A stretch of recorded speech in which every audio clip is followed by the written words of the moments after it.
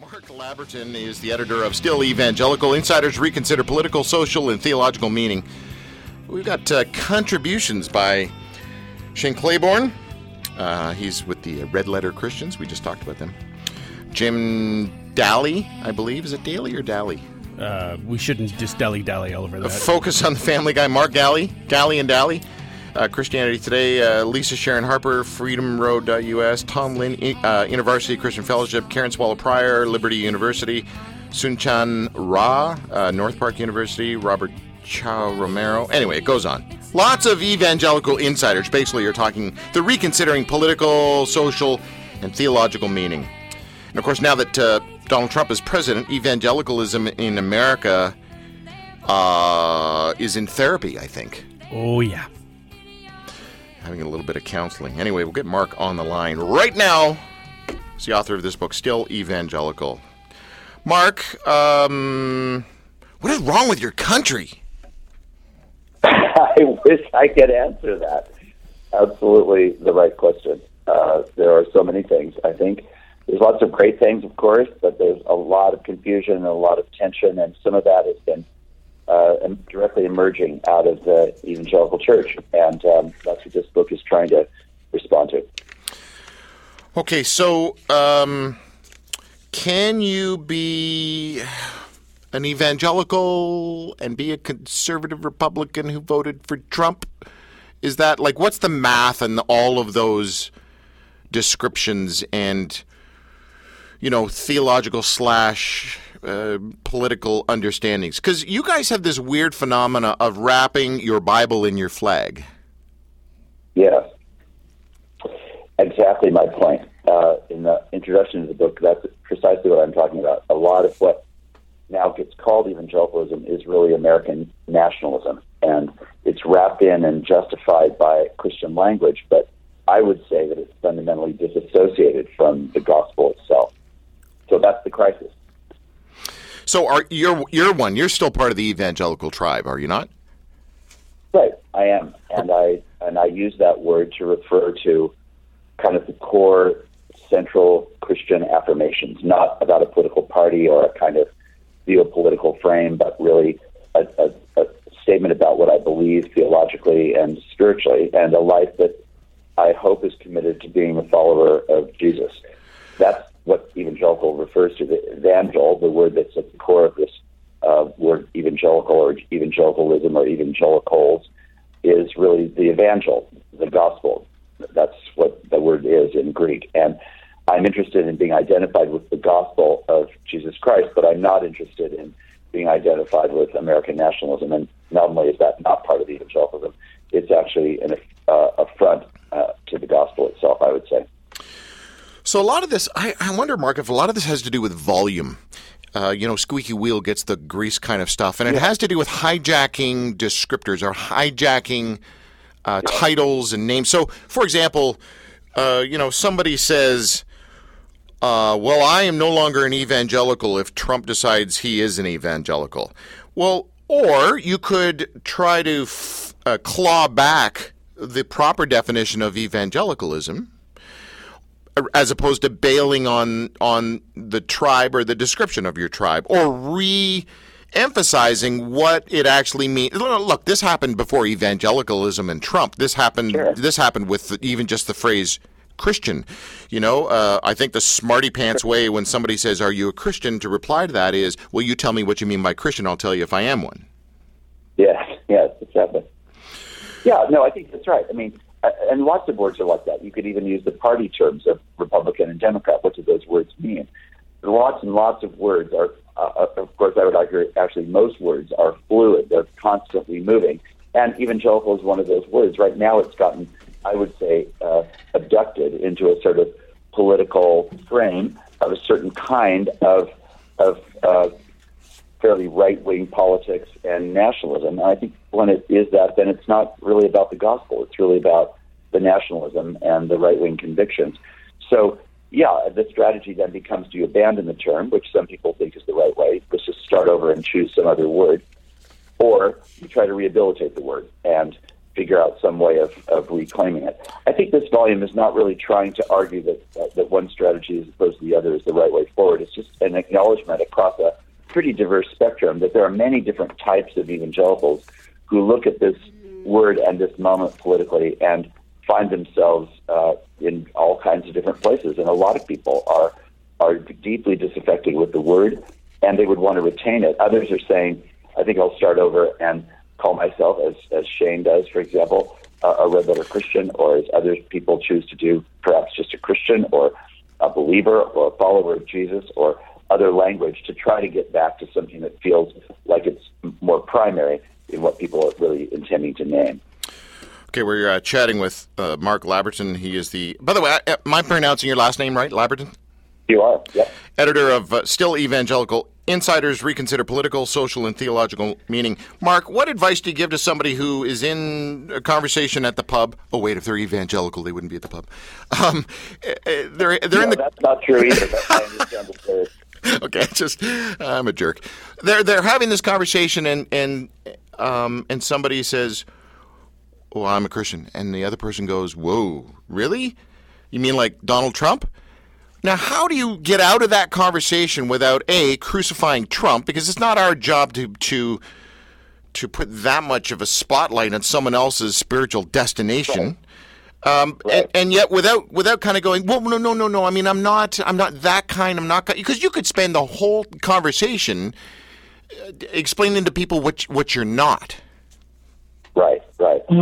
So I would rather take the strategy of saying, this is what I mean when I say that I'm a Christian, or this is what I mean when I say that I'm an evangelical, and try to just go for something that I would consider to be core about what I believe about God, about the love of God for the world, about what it means to be a follower of Jesus. That's more where I would put the concentration, and not on the debate about whether Donald Trump is or isn't. I believe that to God. It's not really my place to determine that. Is there anybody that you know of who has bailed on evangelicalism because of this discussion? And a conversation then, obviously you would know somebody who's done that, but somebody of, I don't know, maybe note or importance that we may know. And maybe you've sat down and had a conversation with them about saying, dude, stay with us, stay in the tribe, hang on to the term evangelical, don't bail on it. Right. Yeah, I've had that conversation with a lot of different people, both some well-known and some less well-known. I think the main thing is wanting to stay with the faith more than to stay with the title. I'm not going to make a life crusade about a certain word, evangelicalism being one of those words that I would not want to. I'm not staking my life on that. But I do think that the conversation's worth having. I think the thing that makes it interesting, too, that's important for, I think, listeners to realize is that the word evangelical is not just an American word. It's used really all around the world for a movement of Christians that are multi-denominational, multicultural, multinational, who use the word evangelical to say, the heart of my faith centers in Jesus Christ as revealed and discussed and told about in the pages of Scripture, which I trust. And that kind of central conviction is a label then that has been used all around the world. So to just abandon it in American terms really isn't enough, because if you travel and understand the church around the world, there's all kinds of places around the whole globe who would primarily define the church or their own faith as evangelical and would have nothing to do with anything even American, let alone American right-wing politics. I just want to bring in the guy across the board here we affectionately call Tim the Tool. Tim, you've been listening to this conversation and you are twitching. What's your problem? Yeah, I think years and years ago, Pierre Trudeau talked about... he doesn't know who Pierre Trudeau is. He was a former prime minister of ours. He's American. They don't know anything about us. For our Canadian listeners will know. Anyways, our former prime minister once remarked that, being Canadian, Canada, how we run our country, things that it's like sleeping with the elephant. That's what the States is. And I think the challenge is, and I completely agree with you with this word about evangelical, but the rest of the world is sleeping with this elephant. And if America hijacks the word, then it's going to be really hard to get it back, because you are so influential.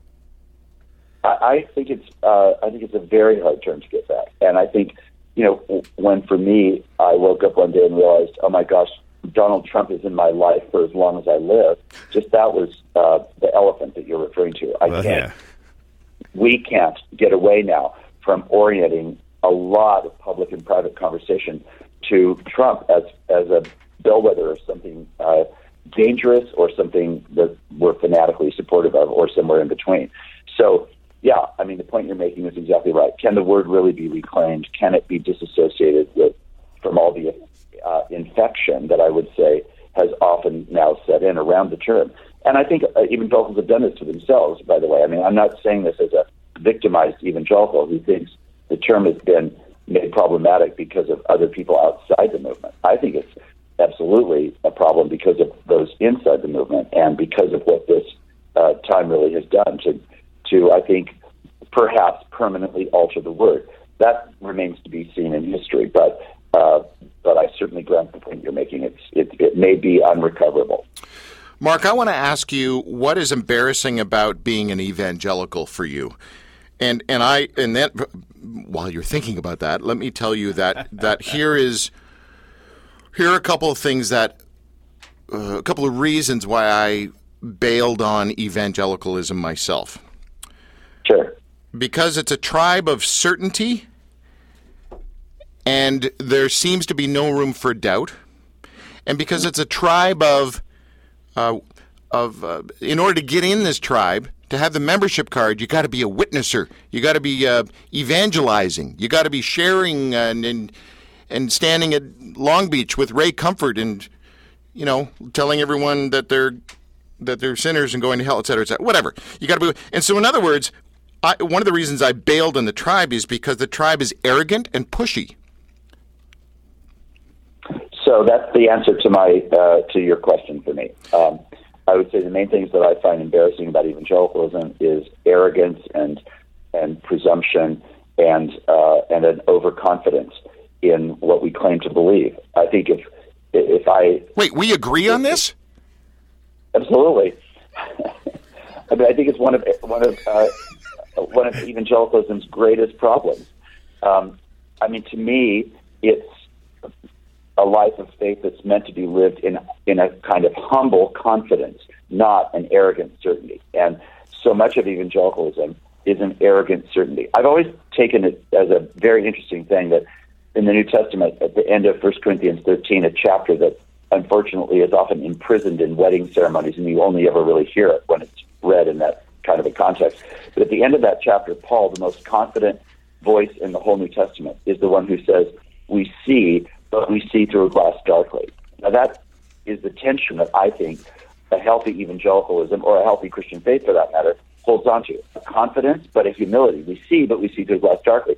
Both together, not either one in the absence of the other. So to the total skeptic, Paul would say, no, there's really a possibility of knowing and understanding something about God. But to the overconfident person who thinks that everything is completely transparent, Paul says, no, it's not transparent. It's through a glass darkly. That's Paul saying that. So if Paul is like that, then surely a more appropriate Christian posture is a posture of a humbler confidence. Yes, I see something. I trust that. And I hold it in humble confidence, not in a kind of arrogance and presumption that I think is overstating what the faith and even the revelation of God in Scripture really has offered to us. It's an act of faith. It's an act of trust. And I think often when Christian faith becomes a club, like the kind of thing that you're describing, that then is used first on those who are inside the tribe and then sometimes used on those outside the tribe, then there's something really wrong about it. I would like to posit something. I'm not even sure I've ever used the word posit before. It sounds like such a highbrow word. Posit something. I would like to suggest something, and you let me know your thoughts on this, Mark. That's kind of the idea of this. The arrogance and certainty and pushiness that comes out of evangelicalism, I wonder how much of it is as a result of evangelicalism maybe being rooted in Americanism. Because you guys are known around the world as being arrogant and pushy and certain and pom-pom. That's not even a real... but just rah-rah is what I'm saying. Yeah. It's like, oh, dude, relax. So the rest of us who have sort of this lineage out of the UK, which just sort of goes, Yeah, whatever. Stop yapping. Let's just, keep calm, carry on. Exactly. But you guys are so, like, it's just irritating how I just wonder about the connection or the correlation between Americanism and evangelicalism. So now we're never going to be friends. What do you think? Yeah, I think there's undoubtedly a connection between those two things. Just as there's a connection between evangelicalism and racism, and evangelicalism and a racist history, as an example of an overreaching, overconfident, abusive use of power. And I think a lot of it is justified by I would call it a really sometimes abusive form of Christianity, which overstates with certainty and with confidence and with self-interest, something that's really meant to be held in a much greater sense of dependency and humility and graciousness, not arrogance and bombastic confidence, which is what you're describing. Yeah. And I do think the two things tragically are intertwined. Bad theology leads to bad practice, and a lot of bad theology has grown up out of evangelicalism, even though the core of it, an affirmation of the Lordship of Christ and the saving hope of the gospel, to me is a call to the central reality of what God has revealed in Christ. But I think that often it manifests itself in ways that are completely overconfident and abusive of power, the way you were describing. And it's also true in patriarchy, which is sometimes also connected to this kind of form of Christianity. So, no, I think that what you're onto is right. The thing that I think many people do then is to say, well, in light of that, then all of this should just be scuttled. Yeah. But I think American nationalism, in the form that you're talking about, it really only appears historically after World War I, and really, in particular, after World War II. And how all that intertwines with the changing evangelicalism of the late 20th century is a big piece of what you're describing. Mark Labberton is the president of Fuller Theological Seminary in Pasadena, California. Who is Fuller Theological Seminary most known for, other than you?